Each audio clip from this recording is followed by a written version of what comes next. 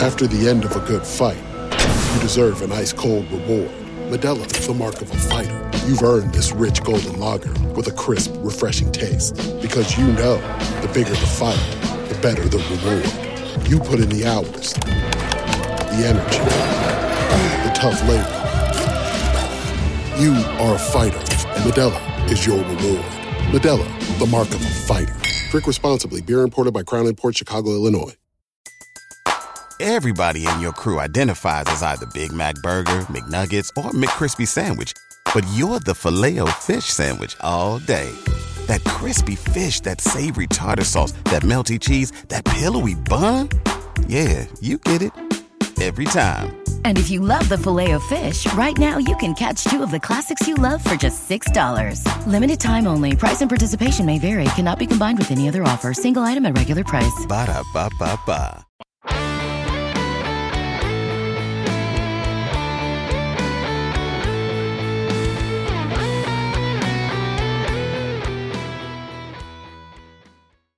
Welcome to today's edition of the Baseball America College Podcast. I'm Teddy Cahill. Joining me, as always, is my colleague Joe Healy, and we are here to break down Week 12 of college baseball.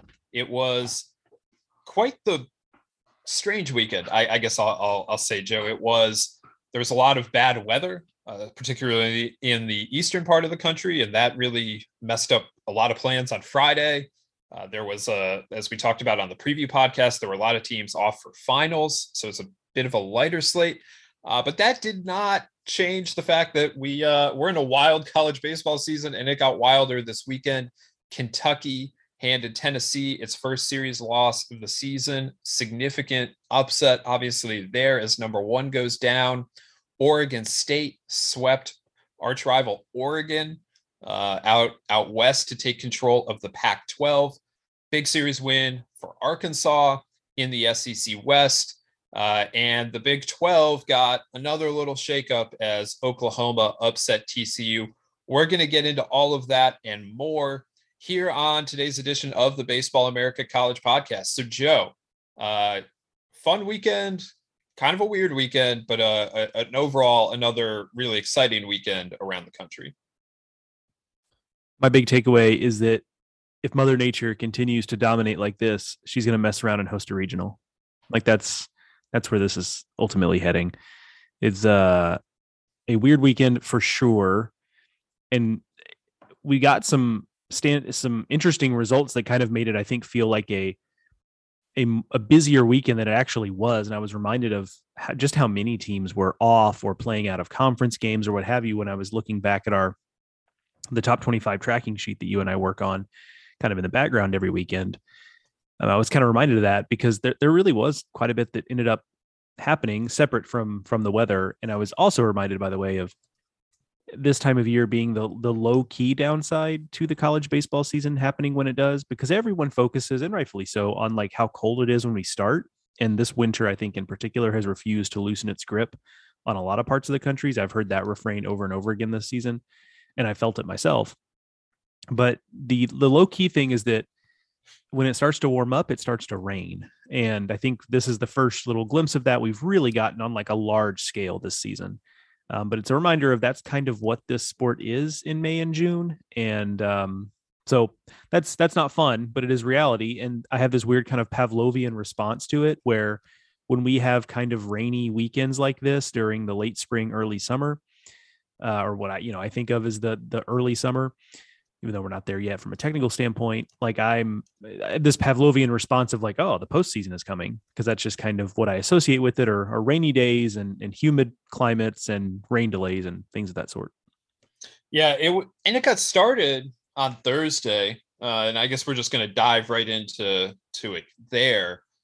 We got a really good indication that this weekend might be a little wacky when on Thursday, a day that there were only like 3 games. Like usually Thursday's always light, but usually there are a few more than 3. It was just the one SEC game. Oftentimes the SEC puts 2 games on Thursday.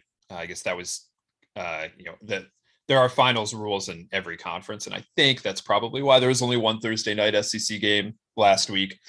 But there's that. BYU, of course, always plays on Thursday. And then Dixie State was playing on Thursday. That was it. And we still got a crazy start to the weekend as Kentucky beat Tennessee 3-2 in 13 innings. And that we should have known right then that it was going to be a different weekend of college baseball. And Kentucky built on that series opening victory to go on to hand Tennessee its first series loss of the season. Kentucky held a lead in the 8th inning on Friday when the rain finally became too much and they had to suspend that game till Saturday. They go on to win 5-2 in the resumption. Tennessee does get the finale of that series, which was a 7-inning game by SEC rule. But still, the Vols go down, lose the series for the first time this season, and do it at Kentucky, of all places. Tennessee has played in these high-profile series. They've played at Vanderbilt. They went to Oxford. They did all these things that at the time were high-profile series, and this one was maybe their lowest profile series, except for maybe when they played Mizzou at home. But even that was, Tennessee on this winning streak and their SEC winning streak and all the rest of that. This weekend it just did not really register that Tennessee at Kentucky was going to be a series that we were all kind of locked into in the early part of the weekend.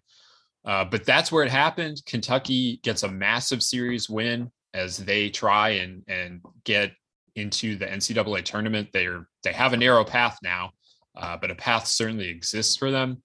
So huge for the Wildcats. But on the flip side, obviously the story is kind of just number one losing and doing so on the road against Kentucky.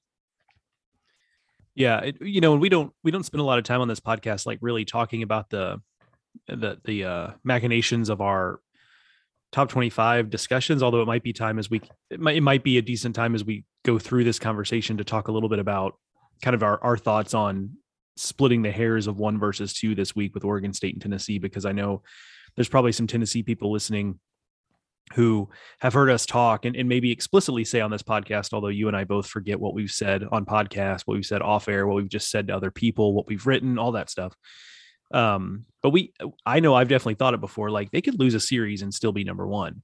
And that obviously didn't happen. So that's something we could talk about as we go on this conversation. And we should. I hate talking about the top 25, but that thought is definitely out there. It's pretty pervasive right now. And so we will take some time here in a little bit to address why that thought previously may have been true, but just isn't true right now. Yeah. I mean, it's a worthwhile conversation, and, Tennessee fans, I think in this case, deserve to hear the rationale, because if for no other reason than to kind of really just give you a window into like, we really, agonized over it. And that maybe that's a little bit too strong a word, because it's just college baseball rankings. Like we shouldn't be agonizing over, but we really spent a lot of time on this last night and struggled hard with it and changed our minds 3 or 4 different times probably. So that was tough. Anyway, back on the stuff on the field. It is kind of one of their lower wattage series this season, really, since they've gotten going. And I kind of think that's what it was always going to be if they tripped up like this. Now, I wouldn't have expected it to be Kentucky, just because I frankly just didn't think Kentucky was going to be good enough to pull it off, right? I thought Tennessee could play their B or C or even D game and maybe win this series. But I felt like this is kind of what it would look like eventually when Tennessee would take that step back, right? It's on the road, so you don't have that, that home crowd kind of helping you, pull yourself up. Although there were a lot of Tennessee fans in attendance. Tony Vitello talked about it after the series, just how many fans they had there at Kentucky Proud Park. And very visible for the finale, like right behind home plate, a bunch of them. But it's on the road. The weather sucks. Like the weather was as bad there as it was anywhere else. Every time I turned it on, like it felt like there was a film on the camera, but it wasn't that. It was just because there was, rain coming down. So it was harder to see like the action. So the weather sucked. There was like very little atmosphere, even on Thursday, which I guess was the day in which the weather was best. Like the crowds weren't massive. So there was like very little atmosphere, it seemed like. So there wasn't that energy, because even like antagonistic, negative energy when you're on the road, especially for a team like Tennessee that thrives on that kind of thing, even on the road, that can buoy you. They didn't get any of that. And the offense went quiet. And I feel like that's always kind of what it was going to look like, is the offense would have a bad weekend. They are not able to feed off emotion. Like, there's a lot of reasons it's just not going well. And that's how they lose a series. And here it is. And again, I wouldn't have guessed it'd been Kentucky, but I feel like this is at least stereotypically what we assumed it would look like when this happened. Yeah, the offense was really the issue here, and credit to Kentucky pitching for getting it done. But they kind of got Tennessee out of their game. Tennessee, takes a lot of really quality at bats. That's kind of their thing. Like, everyone talks about the home runs, and that is certainly Tennessee's thing as well. But more than anything, I feel like it's about the depth of the lineup, how consistently they take good quality at bats, and that just didn't happen this weekend. And some of that, absolutely, credit goes to Kentucky pitchers for that. Some of that probably goes a little bit to the weather. And some of that also probably goes to the fact that it wasn't happening for Tennessee. And as that doesn't happen, particularly after you lose game one, if it continues to be a struggle, it becomes more natural that you would press. And especially for a team that, is running with the expectations, the weight, they haven't been in this kind of situation hardly at all this year. They'd only lost one series opener. I guess two. They did lose in Houston in game one, but they just hadn't been playing from behind much this season at all, and that's what they were trying to do here this weekend. It just the offense still clicks at a really high level when it really clicks, but for the last few weeks, it seems like they have been contained a little bit better, but nothing like this weekend when they were held to 2 runs in the first 2 games of the series. And I don't think it has to be anything more than a hiccup. I don't know that Kentucky rewrote like the book on Tennessee. I think Tennessee is very well aware of what they were doing, what wasn't working for them. So they just need to get back to being who they are. And I have pretty high confidence that they'll be able to do that. But, you do have to say a lot about what Kentucky's pitching was able to do, particularly Tyler Guilfoyle on Thursday, who, is Kentucky's relief ace and came out of the bullpen for 6 scoreless, held Tennessee to 1 hit and gave Kentucky the opportunity to finally break through against Tennessee's own really talented pitching for that 3-2 win.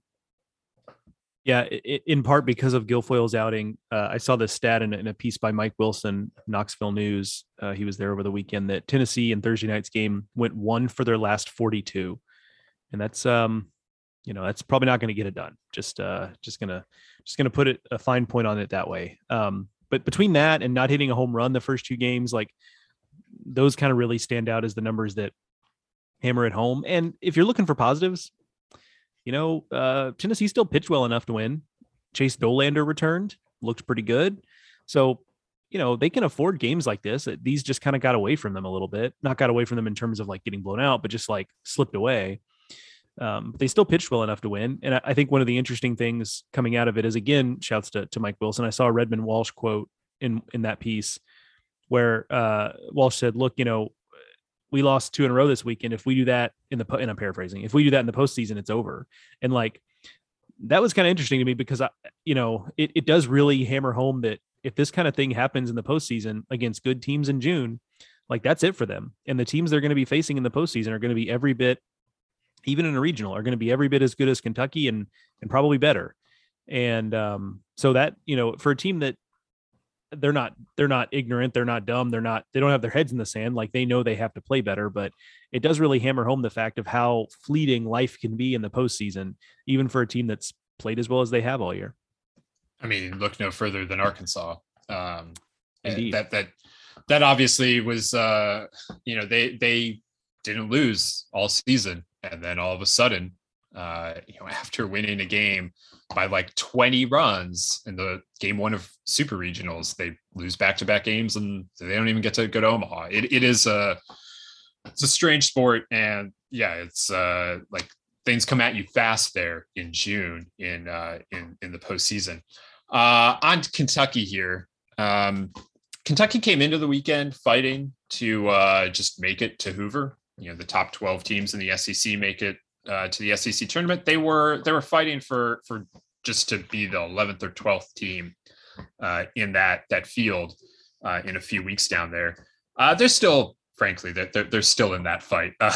This weekend did not just suddenly lift them comfortably into the field for Hoover, but it did mean that they have a little bit of room there to breathe.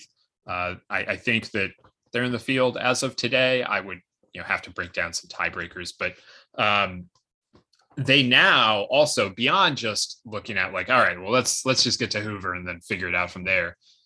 They can look at a real path to regionals without needing to, really roll through and win the SEC tournament or something.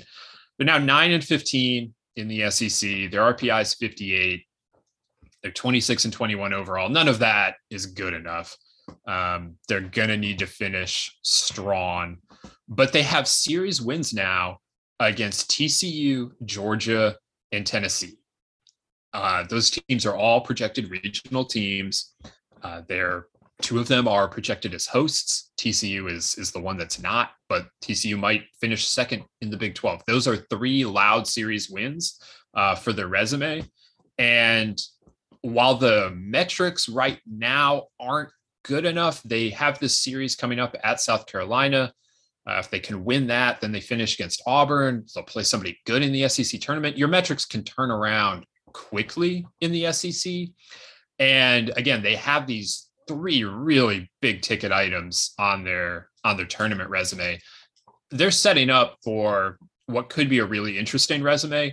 Now they have to go out and build on this at South Carolina. They cannot lose that series. They lose that series, it's probably all over. But Kentucky has, with this series win, opened a legitimate path to regionals, which they have not reached since 2017. Yeah, it's a narrow one, like you mentioned. I mean, they probably need results the next 2 weekends, and they do have. Well, I'm open to the idea that like they don't need to win the series against Auburn. I am open to the idea that if they swept South Carolina and then lost to Auburn, going 4-2, at that point you're 13-17, and then you win on Tuesday in the SEC tournament. I'm open to the idea that is enough. But like, so I'm now asking them to sweep an SEC road series. So like, maybe it's easier to just beat Auburn at home. Yeah, I mean, that's kind of the thing, is like asking them to that's I'm assuming like a 2 out of 3 against South Carolina. Yeah, I mean, yes, if they sweep and then lose the series, yeah, I mean, I think we're saying the same thing though. It's like getting to 13 wins. Yes, they need at least 4 more wins and probably 5, including the SEC tournament. Yeah. So it's super narrow, but you're right. I mean, it's right there. And they need to get to at least 13 wins, and they have to hope, and playing Auburn will help, but they have to hope the RPI makes a move, because 13 wins tends to get you there if your RPI is closer to 30 something as opposed to 40 something. So we'll see. But yeah, kudos to them, because I think, it should be celebrated that we're sitting here really parsing it out. But, this was a team that felt, felt like they were just on the wrong side of it, especially because they'd missed opportunities against teams like Ole Miss, who's turned out to be not very good, and Missouri, who is not particularly good, and they lost those series. So it felt like they played like they had 4 or 5 straight rubber games and just weren't able to win them. And things would be so much different for them if they had just won 1 or 2 of those. But yeah, they had been close. They'd been in all these series, but they hadn't won. They'd only won 1 other SEC series this season, and that was Georgia.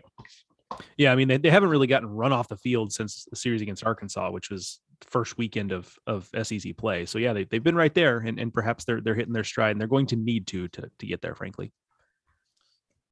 All right, so I guess we can insert our top 25 discussion in here. We're going to start talking about Oregon State here in a second, who is the new number 1 team in the Baseball America top 25. They swept Oregon over the last week. They played 4 times. 3 of them counted for Pac-12 play there in Corvallis. They swept that. They also beat them on Tuesday. Oregon State jumped from number 2 to number 1 in the top 25. as Joe mentioned, we agonized about it. I think both of us flip-flopped like 3 times in that conversation last night. These teams are incredibly close. And, there is this idea out there, and look, we probably played into it, that Tennessee was just so far ahead of the pack that they could withstand a series loss. Now, I will say about that, nobody expected their series loss was going to come against one of the teams that is potentially going to miss the SEC tournament. I know I just said what I said about Kentucky and how they have a path to regionals. They also have a very clear path to missing the SEC tournament. This is a team that, is not, they didn't just lose to Auburn. Okay. They lost to Kentucky. And so that should be said that, they have now, not the worst series loss that they could have or anything terrible. It's a road SEC series. These are all difficult series, but it's also not the same as Oregon State's one series loss, which is against Stanford, a team that is in the top 10, that is in the mix to host regionals, that is second place in the Pac-12 like that. So that's a significant factor. And then the other thing is, I don't think anybody really was paying enough attention to how tight Oregon State was really closing the gap. Oregon State is number 2 in RPI. That gap has tightened significantly. And a big part of that was that Tennessee just took this, a tough series loss, and Oregon State just picked up 4 really big wins against a quality team in Oregon. That tightened the gap. Oregon State has played what is judged by the official NCAA metric to be a harder schedule. Their strength of schedule is 22 to Tennessee's 39. Their non-conference, resume is infinitely better than Tennessee. I don't really care that much about that. Tennessee plays in the SEC. I'm not looking for them to, go out and try incredibly hard in non-conference. I don't care about that, but it should be noted that Oregon State did really challenge itself in the non-conference, and that's why its strength of schedule is better, despite the fact that Tennessee plays in the SEC and Oregon State plays in the Pac-12, which is a good conference, but not rated as highly as the SEC. Oregon State has played away from home more often and better. And this is one of the bigger things to me.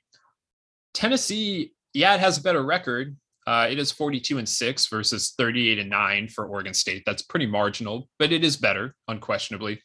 They have 12 wins against teams RPI 151 plus. Oregon State only has 3 of those. So again, that all just goes into the Tennessee schedule a little on the light side relative to Oregon State.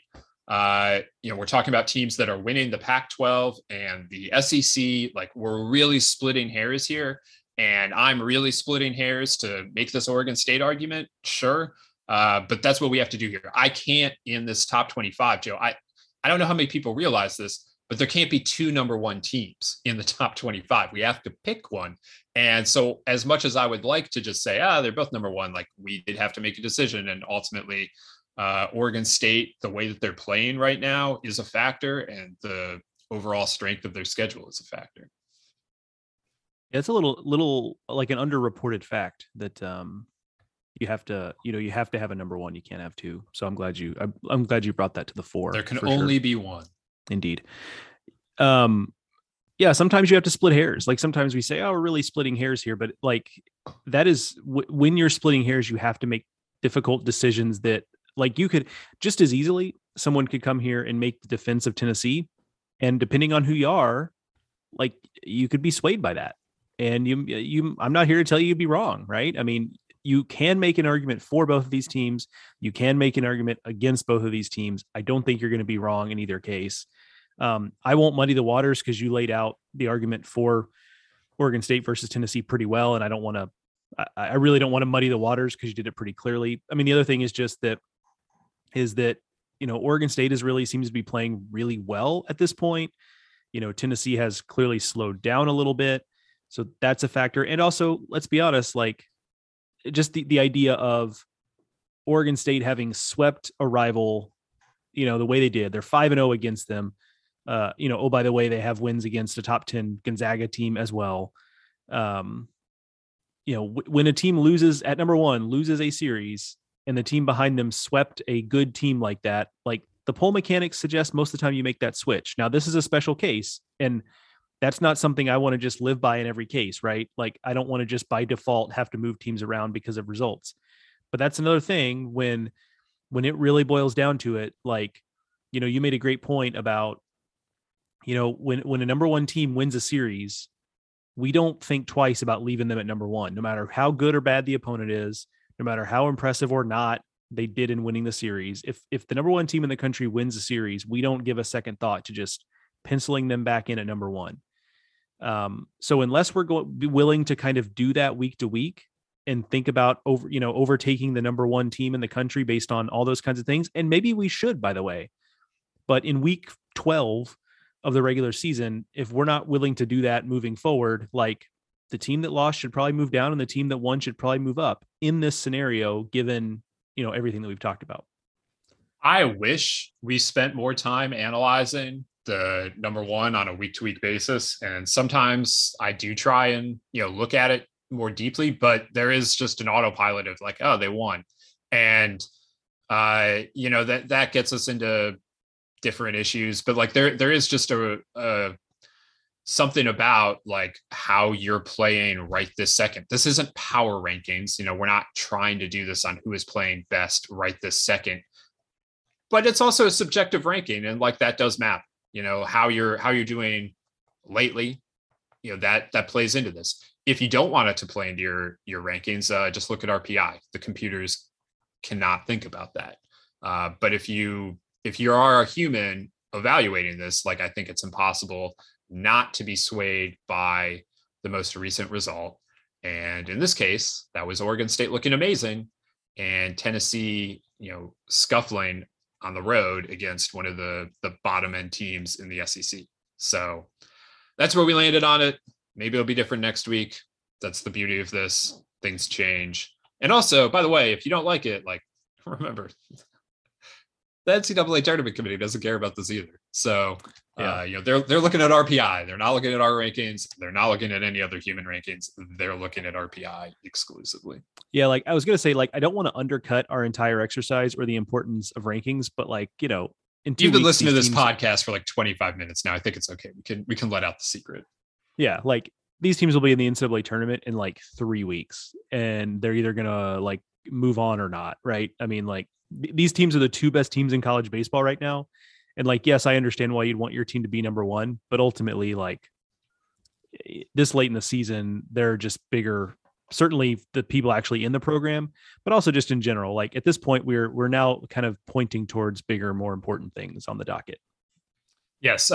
Final thing here before we get into Oregon State is that when we project the field of 64 on Wednesday, Tennessee is going to be the number one overall seed. And frankly, is that not what you care about? Although maybe you don't want to be the number one overall seed. So, it's a thought. Nobody's won it as the number one overall seed since 99. So food for thought. All right, let's get into this Oregon State sweep, Joe. The Beavers, their pitching staff did a really good job this weekend against a strong Oregon offense. We talked coming into this series about how these were the top two offenses in the Pac-12, and neither pitching staff was able to completely silence the other offense. The Saturday game was offensive as Oregon State won 8-7, but otherwise the Ducks had no answers for Oregon State pitchers this season. They played 5 times. They have not been able to get much of anything going there. And the Ducks have been outscored this season by the Beavers 23-8 in 5 games. So that's a pretty strong statement by Oregon State. I think that, they were particularly motivated to kind of make that statement after last year losing to the Ducks in the season series. This year, they leave no doubt. And this team, if you're not watching Oregon State on a weekly basis, and like understandable considering the Pac-12 network situation and everything, we don't need to detail here, but this is a team that has the highest scoring offense in the Pac-12 at 7.77 runs per game. They rank top 10 nationally in team ERA, 352, and they lead the nation in fielding at 380 or 989. They've got probably the best pitcher in the country in Cooper Jerpy. They've got in Jacob Melton, another likely potential first round pick. I mean, it's a really complete team. It's a really good team. And that was what was on display this weekend in Corvallis. Yeah. Like I don't want to give them a short shrift by not having like some really insightful take here, but like, to me, it just stands out that this weekend, they just really, without much drama. I mean, Saturday's game was close, but like wasn't in many ways. I mean, I think Oregon, I don't have the box scores up, but I think Oregon maybe scored late in the ninth inning there, maybe to make it closer, some such. Anyway, it just really wasn't that close a series ultimately. And look, I mean, they scored enough. Cooper Jerpy was great. The bullpen was really good. I think Jake Finnig's great news on Sunday with the fact that he's getting back up to full strength now. He threw 5 innings, looked really, really strong. That's good news for them moving forward. They made 1 error in 27 innings. I mean, it was just comprehensive. Like, there's no other way to put it. There was no real drama. They took care of business.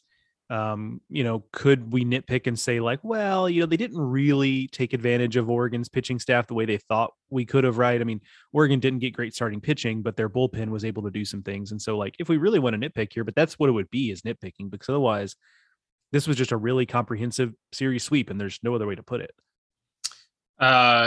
Oregon cleaned that up on Saturday, did score 2 in the ninth to make that a 1-run game. Oregon State able to hold off the comeback attempt there. Oregon pitching, obviously we've talked about how, that staff is not the healthiest. They're not where they want it to be in an ideal world. And they walked like 11 batters on Friday. And, I'm sure that Oregon State would have liked to get more than 5 runs in a game where they drew 11 walks. But, at the same time, they just controlled all these games. And, it wasn't their loudest offensive showing, but it was just a really solid weekend. And that's what Oregon State has been doing since they lost their series to Stanford at the start of April. They're 17-2. They just have put their head down and gone about their business. And, they're in first place in the Pac-12 by 3 games. They're streaking towards another Pac-12 title. And it just, everything about this team is clicking right now. And, if you look at the overall body of work, this is a team that went 5-0 against Oregon, a team that's not in the top 25, but if we ranked to 30, would probably be there somewhere. They're 3-1 against Gonzaga, a team that's now into the top 10. They've been the good teams on their schedule, with the exception of one hiccup against Stanford. And, I am so impressed by what Oregon State has been. I knew this team was going to be good coming into this year, but for them to be as good as they are in all facets, and they don't have their ideal pitching staff either right now. And Fenig's coming back is a big deal. His 5 innings was the most he has thrown since opening weekend. And he looked great doing it. And if they're going to roll out a rotation of Jerpy, Matz, and Fenig's going forward, I mean, that's really scary. And that's a team that can absolutely contend and go win a national championship. Yeah. I mean, it seemed like they made a couple of statements there. One is that they have clearly separated themselves in the Pac-12 in terms of the number of games, yes, but also just in terms of quality. No shots at Stanford, but there's just a difference there. And it also, obviously, because we have them ranked number 1, but we had talked, last week about, is Oregon State closer to Tennessee or closer to the field? And like, we know that answer now. We know which side they're closer to. So it's 2 teams at the top now that kind of have separated themselves as opposed to just one. And that's the power of what Oregon State did this weekend, because it couldn't have been much more impressive. Briefly on Oregon, how concerned are you? This is a team that's now 13-11 in the pack, 5 games off the pace. They're in 5th. Their RPI is really strong. I don't think they're in danger of missing the tournament, but they're 2-8 in their last 10 games. Things just have not been trending in the right direction for them. And now 2-8, but 5 of those 8 losses are against the Beavers. So like, I don't know if Oregon has a problem or if they just have an Oregon State problem. Yeah, I think it might just be the latter, honestly. You mentioned they're probably not in danger really of missing the NCAA tournament. I'm with you there. I think how well they play once they get into a regional is going to be pretty matchup dependent. If they can get into an offensive regional where it's just going to be a situation where the last at bat wins, then I think they've got a pretty good shot because they can win games that way. But if they're getting in a situation where they're going to have to win, have to get it done against elite pitching or, win some close, low scoring games, I think that's going to be where they'll be in a little bit more trouble. So I think it's a team that can do some, they've proven time and time again this year that things don't have to go perfect for them to win. But I think that's going to depend on what they see in regionals to whether or not they can get that done in the postseason. They're not locked into Spokane, in part because Spokane is not locked into hosting. But yeah, I think Oregon would be quite happy to not go to Gonzaga if Gonzaga does end up hosting it. Try their luck somewhere else. I also think they'll just be happy to be done with the Beavers for now. I mean, we'll see if they play in the Pac-12 tournament, but these last couple of weeks have been tough for Oregon trying to play the Beavers here. All right, so we're going to move on here. We still want to get back into the SEC to talk about Arkansas and Auburn, and we got to talk about that Big 12 title race shakeup. So we're going to do all of that and more here in a second. But first, check this out. We're driven by the search for better. But when it comes to hiring, the best way to search for a candidate isn't to search at all. Don't search, match with Indeed. If you need to hire, you need Indeed. Indeed is your matching and hiring platform with over 350 million global monthly visitors, according to Indeed data, and a matching engine that helps you find quality candidates fast.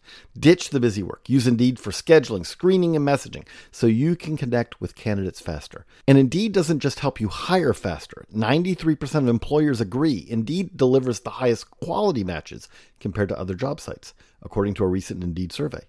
What I love about using Indeed is how it does a lot of that organizational work for me. I can sort through candidates. I can respond to them. I can schedule interviews all through Indeed. Leveraging over 140 million qualifications and preferences every day, Indeed's matching engine is constantly learning from your preferences. So the more you use Indeed, the better it gets. Join more than 3.5 million businesses, including Baseball America, that use Indeed to hire great talent fast. And listeners of the show will get a $75 sponsored job credit to get your jobs more visibility at Indeed.com/BaseballAmerica. Just go to Indeed.com/BaseballAmerica right now and support our show by saying that you heard about Indeed on this podcast. That's Indeed.com/BaseballAmerica. Terms and conditions apply. Need to hire? You need Indeed. What's so special about Hero Bread's soft, fluffy, and delicious breads, buns, and tortillas?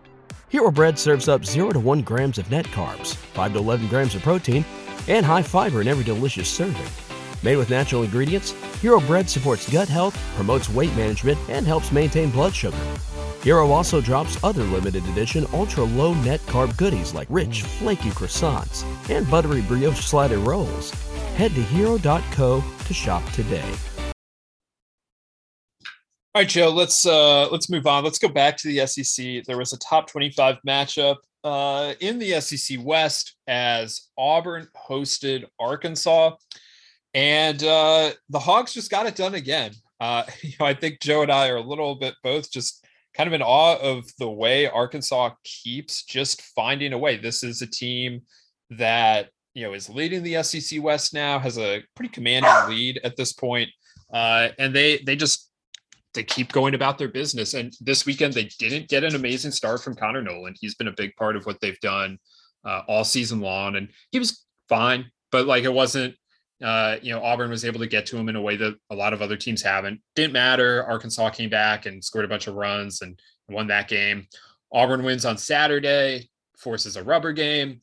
And, you feel good about Auburn on Sundays with Joseph Gonzalez going. And again, didn't matter. Arkansas just went out and did their thing and won a tough road series. And, we talked coming into this weekend about how the spotlight was going to be on Arkansas a little more this weekend. And how are they going to respond to this tough road environment? And the answer was they just went out, they did their thing. They won another series. They're in first place in the SEC West.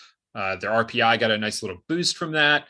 And they are tracking towards another SEC West title. Yeah, it's I mean, that's a skill. I'm convinced more and more the longer I do this, I'm convinced there is a skill to being able to just kind of win games when things don't go well and shape shift, try to win games different ways. I do think there is an inherent skill in that. Some teams seem to have it, some teams don't. And in Arkansas this year, but just generally, last year, obviously they were just so good, but in most years they just tend to be kind of one of those teams. And so I do think there is something to that. I think there are a couple of interesting things to kind of add on to all the things we've said about Arkansas all year. I mean, one is that this team does seem fairly comfortable trying to win bullpen games. And last year that was a real issue if it didn't involve Kevin Kopps. And most games involved Kevin Kopps, but if you got past that, there was a real question about what they were going to get. I think this team's a little more comfortable with that, or is a little more willing to do that, or has been pushed into doing that. However, it's happened. I think there's that. I also think there was a few things in the lineup that I took as positives this weekend. Robert Moore has really been scuffling this season. He has not followed up his first season with the season he would have liked to have had this year. He was an impact player this weekend. I think that's a big deal. Jace Borofen has been battling injury. He was out for about a month earlier this season. And right before he went down with injury, he was heating up. They're also playing him quite a bit. I think they trust him, or at least want to be able to put trust in him. He swung the bat well this weekend. Kendall Diggs is a guy who's been like a bit player so far, but they seem to be inserting him more and more into the lineup to see what he's got. He hit a walk-off home run against Ole Miss. He had, I think 4 hits in 3 games this weekend. So, if you're looking for some positives here and some growth in this lineup or growth in this team, I do think you can look at a few individual cases in the lineup and start to see some positives there for maybe a situation where this lineup maybe isn't quite so top heavy as it has been for most of this season. We also brought up the idea that Jackson Wiggins, had been on a bit of a short leash lately, and I feel like he pitched pretty well on Sunday. He gave them what they needed. They got some good pitching outside of Noland, and I'm not concerned about Connor Noland. I'm not concerned about anyone having a bad start against Auburn. Really, I mean, that offense is really good, and it'll happen. But I thought Wiggins coming in and pitching well on Sunday was a really nice sign for Arkansas as well. And I mean, the thing about Robert Moore is definitely true. He went out and hit a big homer in that comeback on Friday, and it just kind of seemed like it kept rolling for him and kept rolling for that offense overall. I mean, it's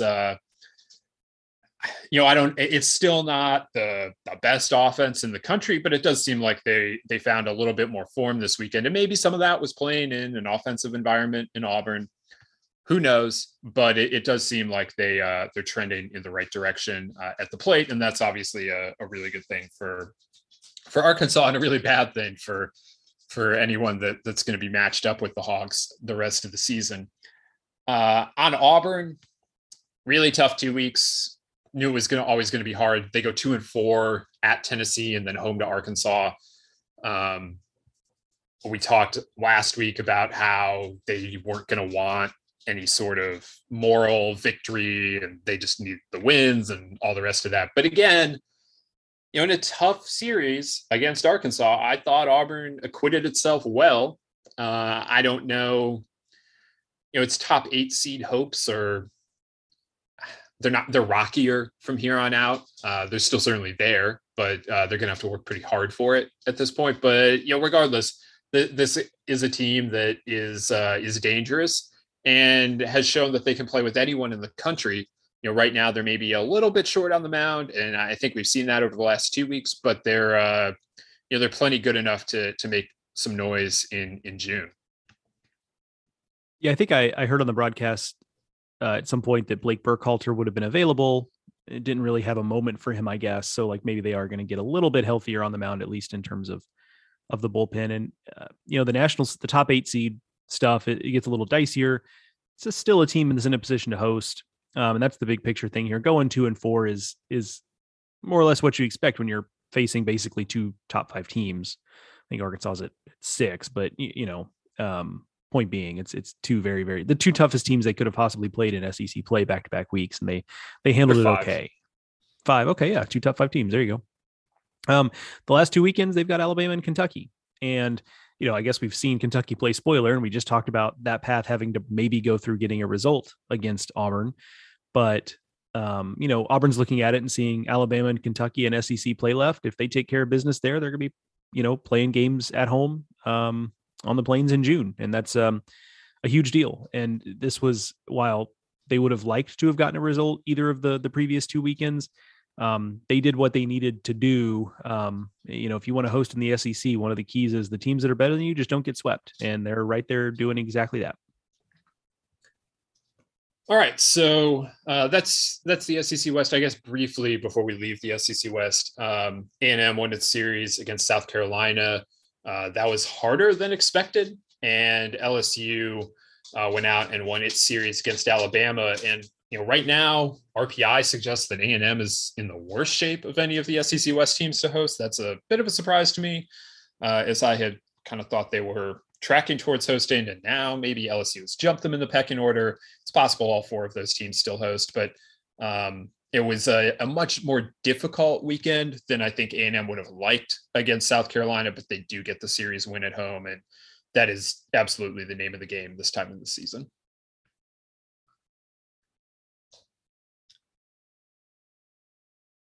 All right, we're going to head to the Big 12, staying in the state of Texas, as Oklahoma traveled to TCU. And, we spent a lot of time talking about TCU over the last, couple weeks since they went out and they upset Oklahoma State and moved into first place in the Big 12. And then last week they went and got swept in 2 games at Florida State, come back home, back into Big 12 play, still in control of their own destiny in the Big 12 race. And they win on Friday night against Oklahoma without Riley Cornelio, who was out with an injury. Austin Krob replaced him in the rotation. Did not get a great start out of Austin Krob.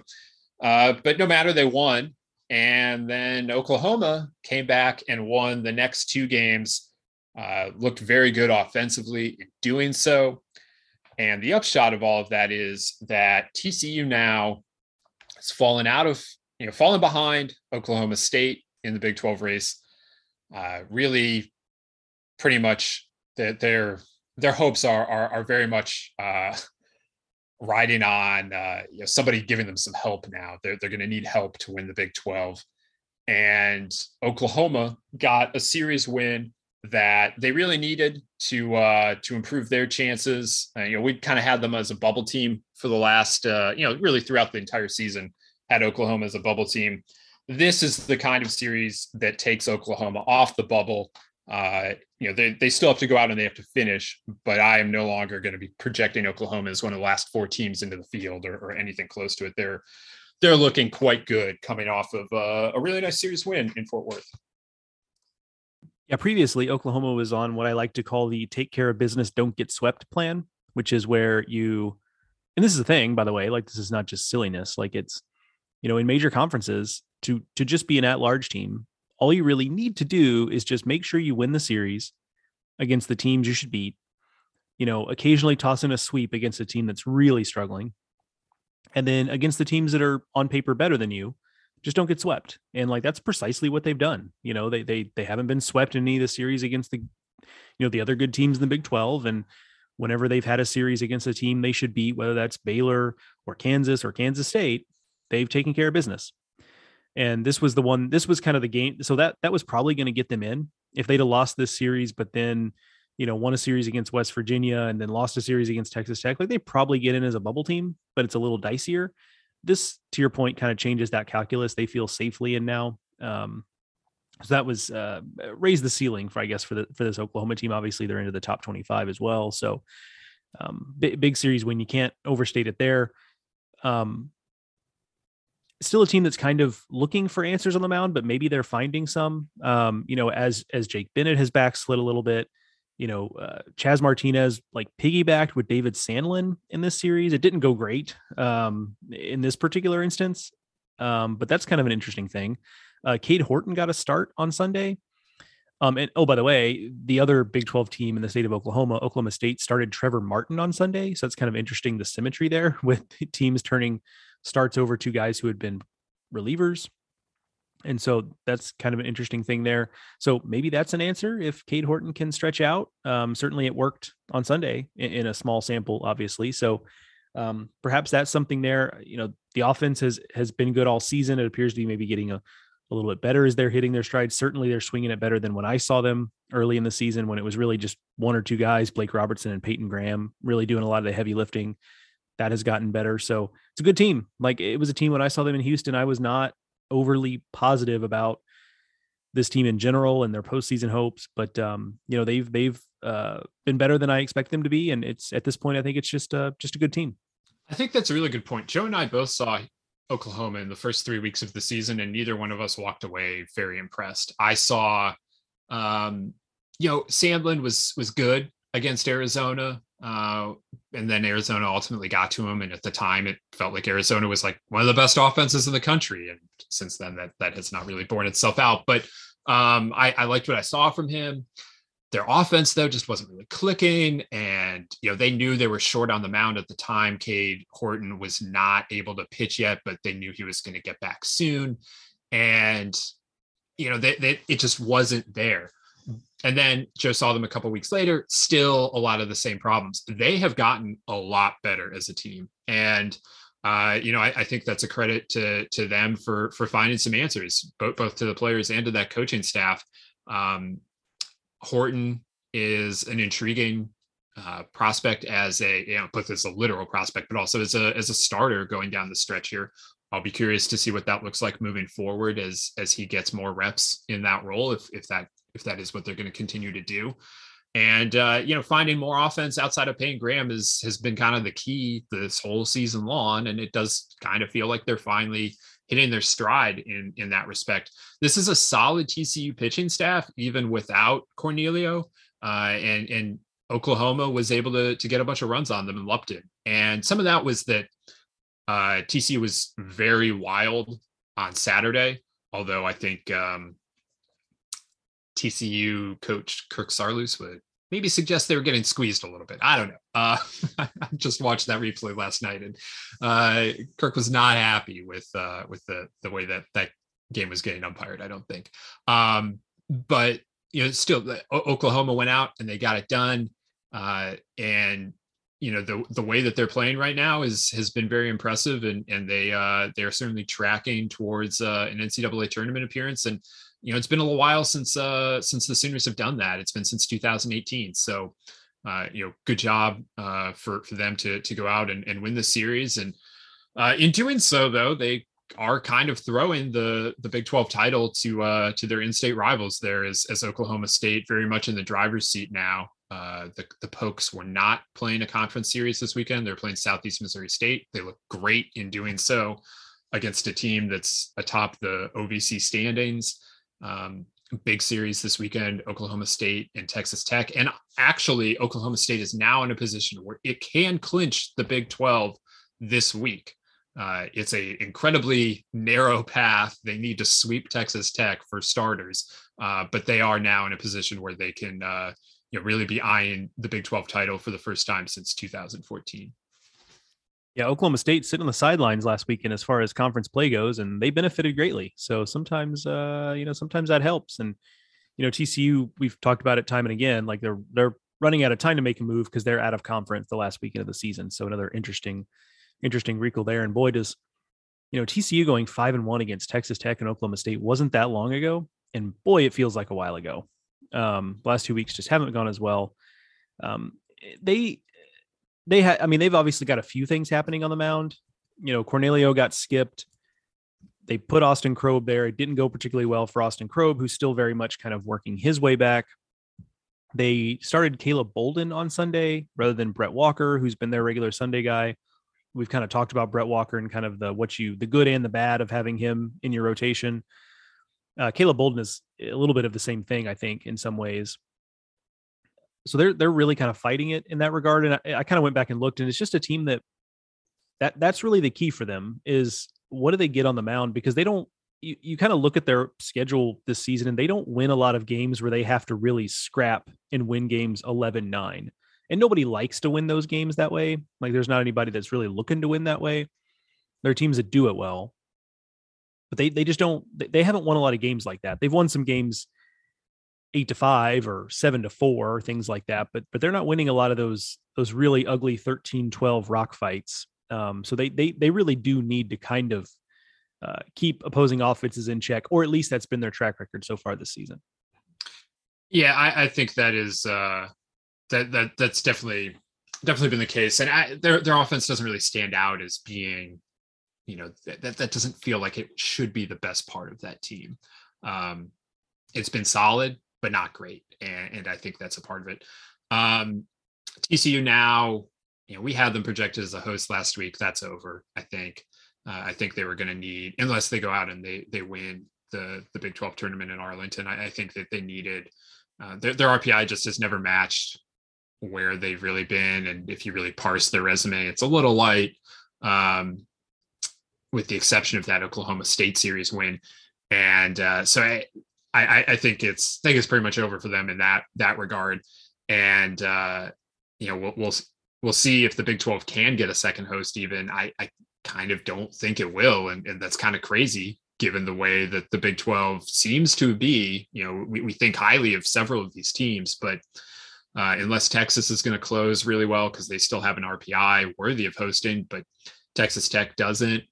Playing 3 games and Stillwater will help this weekend, but Texas Tech doesn't have an RPI to host right now. TCU doesn't. Oklahoma doesn't. It's an interesting evaluation of where that conference is, and I don't really know how to make sense of what our eyes and subjective feelings about these teams are versus what the RPI is saying. But what the RPI is saying is that Oklahoma State right now is going to be the number 3 overall seed, and they aren't going to have another host. So that's just kind of a interesting, strange situation that the Big 12 is dealing with this season. Yeah, I mean, there's interesting on the back end too. We talked about this offline yesterday. I think Texas Tech's RPI problem will take care of itself if it wins the games we expect it to win. But they're sitting closer to 50 than they are 40. And, the track record of teams in a conference like the Big 12 getting a bid with an RPI, I mean, maybe they would give a little benefit of the doubt to Kansas or Kansas State maybe, but generally speaking, the Big 12, you're not getting a lot of help if your RPI is not in what we would, top 40, top 45 range. And so, Texas Tech really, they've felt so solidly in the field all season. And now we kind of look up and it's like, well, they can't really mess around. I think they're going to get there, but they really don't have as much margin for error as you would think. No, I put them as a number 3 seed last week for the first time. And let's say that didn't go over so great with some of their fans. But it's there for them not to be, but it's also there for them to be. So yeah, they're not in a position where they have a ton of leeway here. And big series coming up this weekend in Stillwater for them. Okay, Joe, let's go to the ACC. This was a very strange weekend in the ACC because so many teams were off or playing weird non-conference quick weekends because of finals. Virginia was off. Virginia Tech only played Villanova twice, and Notre Dame was off. And but still, we had Miami was out of conference. We had some notable things happen here. One was that Georgia Tech went out and got swept at Clemson, and that was A, stunning, and B, really significant for Clemson's at-large hopes, and C, a backbreaker for Georgia Tech's hosting hopes. So that happened. UNC won a series at NC State. They take the Tobacco Road rivalry series.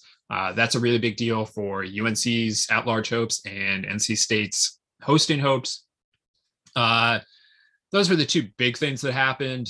Wake split a series with Louisville because they tied on Sunday due to a travel curfew. Still a pretty strong week for Louisville overall when you throw in the fact that they won at Vanderbilt on Tuesday. That was a big RPI week for Louisville, and they're in position to be a top 8 seed now potentially. And they've got a really big series coming up against Virginia Tech. So we're not going to talk too much about Louisville here because we're going to take care of that on Thursday. But Joe, between what happened to Georgia Tech and Clemson and what happened there in Raleigh, what stood out to you? I mean, it's just the competing, those 2 series, the competing North Carolina and Clemson resumes, that it strikes me that it doesn't look like maybe Duke is going to end up making the run that we thought they could make. But outside of BC this year, it's over in the ACC, for Duke. I'm sorry to say they lost to Pitt this weekend. Fair. Everyone has had a run, everyone's going to get a shot here at this thing. And that's the ACC, very giving, very kind of them to let everyone get their chance here. But Clemson has one of the weird resumes too. I mean, they're a little extreme Texas, where, Texas has that RPI where it's like, this team could host if they get it together. Clemson's not there, but their RPI is in the top 20. They're in a situation where they probably don't have to win quite as many conference games as some other teams would, because that RPI is going to be so high. They're going to get some benefit of the doubt if their RPI is top 25 or something. So those two things stood out to me. It kind of keeps those paths open. Those two teams, Carolina and Clemson, were probably one more series loss away from it being curtains for them, almost certainly. And so now they're back in that mix, and making a run, which, this is the ACC. I think we kind of knew that you can't really write teams off in this conference. And for Georgia Tech, it's, it's kind of more of the same. Like, this is just a team you can just set your watch to kind of the disappointing losses and the surprising series wins. And this team just kind of is what it is. So while I was pretty shocked that it was a sweep from Clemson, the idea that they would lose that series was not altogether all that shocking to me, I guess. Clemson is playing at Virginia this weekend. They really cannot afford to get swept. And I note that because, like, that's a thing that happens to Clemson. They went to Louisville 2 weeks ago and got swept. Like, so they cannot let that happen. They got swept at Notre Dame. Like, they just don't play super well on the road. They need to go out to Charlottesville and find a way to win at least one game. And then they have Boston College at home on the final weekend of the season. BC's already, I think, been eliminated from ACC tournament contention. BC is going to be on the beach by then. And so, you've got to, I almost never say you got to sweep series. You got to sweep that series. Those have to be 3 wins. So at that point, if they don't get swept this weekend at Virginia, sweep BC, that is 13 ACC wins, which normally is not good enough. But Clemson has 5 SEC wins to add on to that. And their strength of schedule is 10. You noted they have a top 20 RPI. Like, that is a resume that gets an SEC team into the tournament. We have not seen a ton of ACC teams follow that standpoint or that path, but Clemson may well do it this year. And I am very fascinated to watch them try and figure this out over the last 2 weeks. And that doesn't even count what may or may not happen in Charlotte. And because of the way the ACC tournament runs the pool system, it's a little convoluted how easily it would be for Clemson to advance to the semifinals, short of just winning 2 games there. But big week for Clemson. Georgia Tech now also low-key kind of in trouble. They're 12-15. They have the number 1 strength of schedule in the country. Their resume is just more like Clemson than you might realize. And they are maybe the Rutgers men's basketball of college baseball this year. If you pay attention to college basketball this year, Rutgers got a lot of attention for having some amazing wins and some terrible losses. And that's basically where Georgia Tech is at. They can beat anyone, it feels like, but they also can lose to anyone. And they have done both of those things. And if Georgia Tech gets into your regional as a 3 seed, like, man, I would not be excited about that, because they're certainly good enough to win any regional. They're also capable of going 0-2. So who knows? UNC, talked about it, just had not played well on the road this weekend, took advantage of the fact that they were on the road, but it was a short road trip, and they go out and they get it done. They're in intriguing shape as well. The ACC just, it's a hodgepodge right now. Any given week, it feels like something can happen, and usually it does.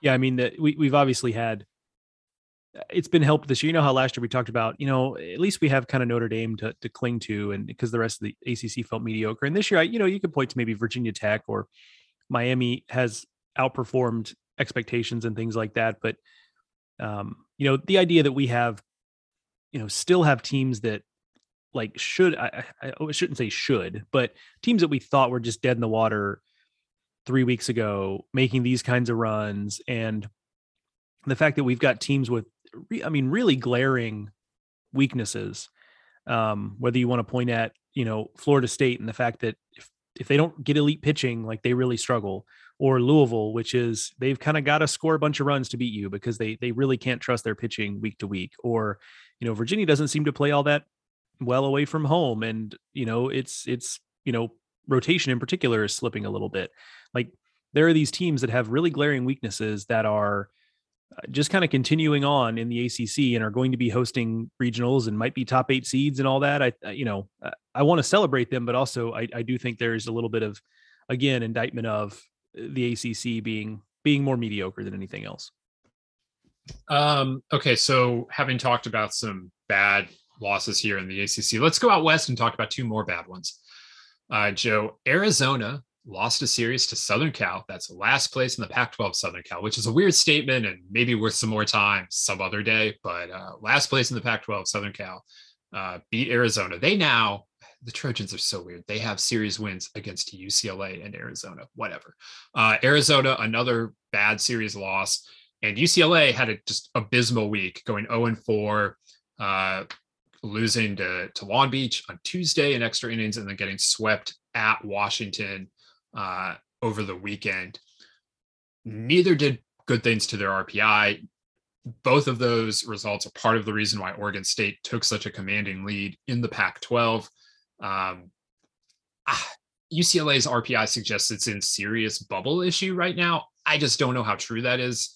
The West Coast does get some benefit of the doubt. I assume UCLA is going to recover this and finish well, but margin for error is now starting to be eliminated out there. Arizona's in much better shape RPI wise, but also just, we've talked about it before. This is a team that has taken some bad series losses, and here was another one. Yeah, I mean, it's becoming increasing. This league reminds me of the Big 12, the other 12 league, in that Oregon State, much like Oklahoma State, has established itself, and it's kind of anyone's guess about anything else. The one difference here is that I think Stanford is somewhere in between those things, where I don't know if Stanford is closer to the Pac here or closer to Oregon State. I'm guessing closer to the Pac right now, because Stanford does have this kind of tendency to lose games it shouldn't this season, or at least on paper shouldn't. So that's kind of the way I lean there. But yeah, it's a league that's that just hasn't really outside of Oregon State, has not really had anyone establish themselves as, yes, we are a national title contender. I mean, Stanford has had his moments. It's still a top 10 team.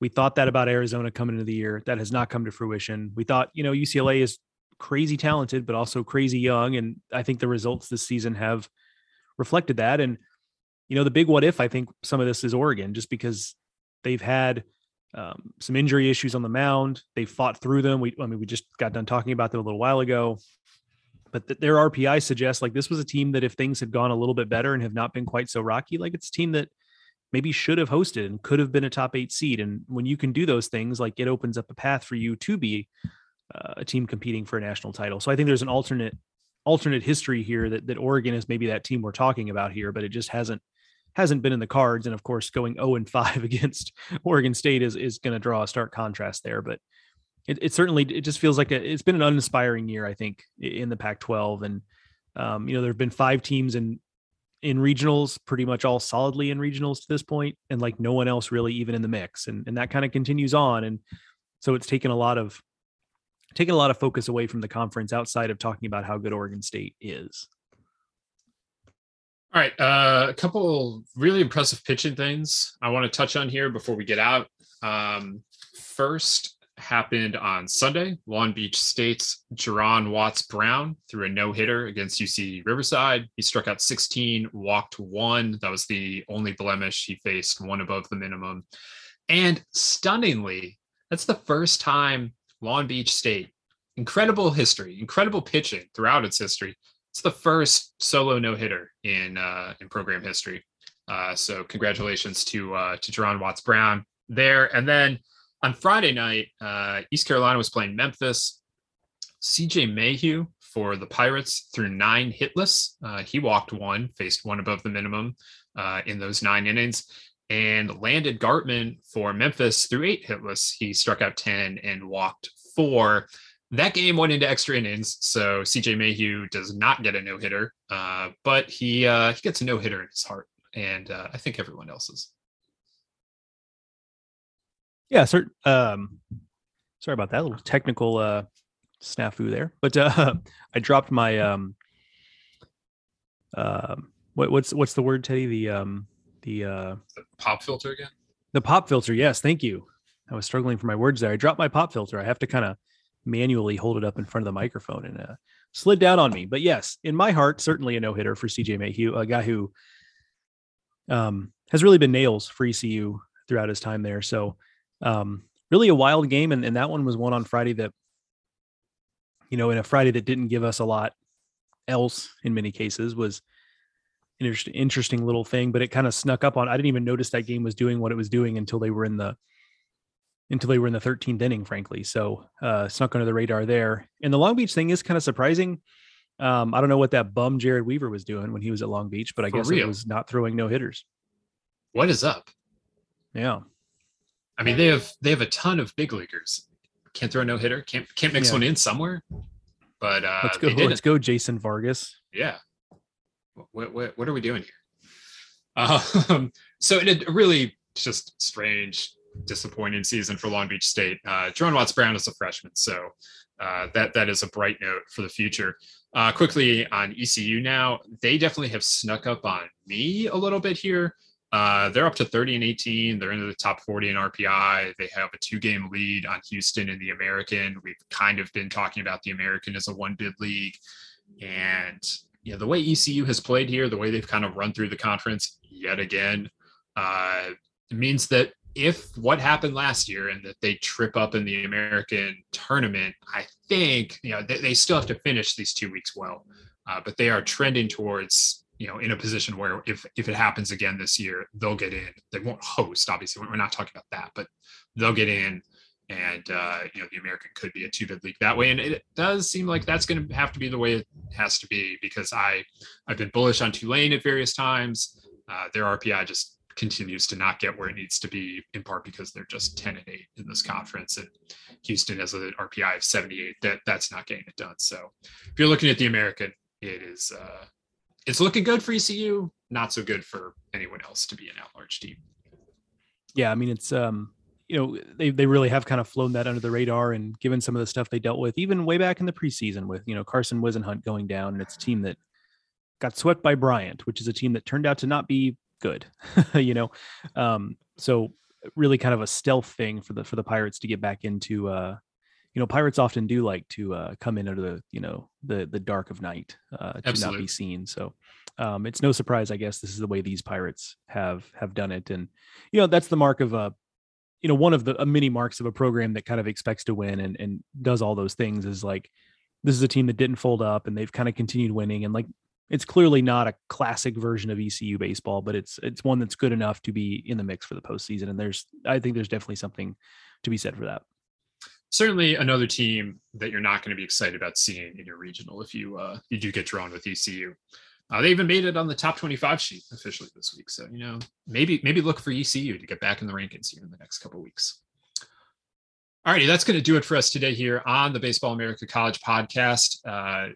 We covered a lot of ground. There's even more ground you can cover over at baseballamerica.com. You have the full top 25 and Joe's, analysis of each of what the teams did over the last week in the top 25. You can read off the bat my analysis of the weekend that was around college baseball, and there's plenty more to come throughout the week. We will be back here on Thursday to preview week 13 of college baseball. I mentioned top 10 showdown, Virginia Tech and Louisville, Miami and Florida State, a couple big ACC series. There's that one in the Big 12 with Oklahoma State and Texas Tech. It really is a fun weekend. It's 1 versus 2. I think still it's 1 versus 2 in Conference USA with UTSA and Southern Miss. There's a lot going on.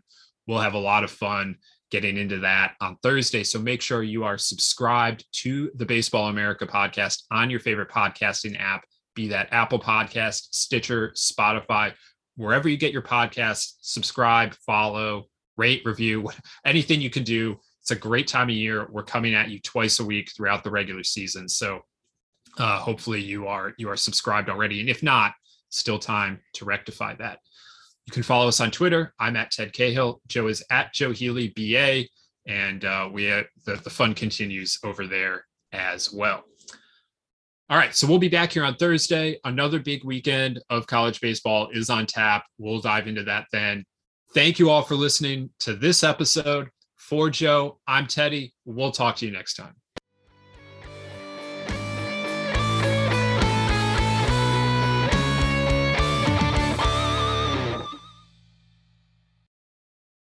What's so special about Hero Bread's soft, fluffy, and delicious breads, buns, and tortillas? Hero Bread serves up 0 to 1 grams of net carbs, 5 to 11 grams of protein, and high fiber in every delicious serving. Made with natural ingredients, Hero Bread supports gut health, promotes weight management, and helps maintain blood sugar. Hero also drops other limited edition ultra-low net carb goodies like rich, flaky croissants and buttery brioche slider rolls. Head to hero.co to shop today. Everybody in your crew identifies as either Big Mac Burger, McNuggets, or McCrispy Sandwich. But you're the Filet-O-Fish Sandwich all day. That crispy fish, that savory tartar sauce, that melty cheese, that pillowy bun. Yeah, you get it. Every time. And if you love the Filet-O-Fish, right now you can catch 2 of the classics you love for just $6. Limited time only. Price and participation may vary. Cannot be combined with any other offer. Single item at regular price. Ba-da-ba-ba-ba.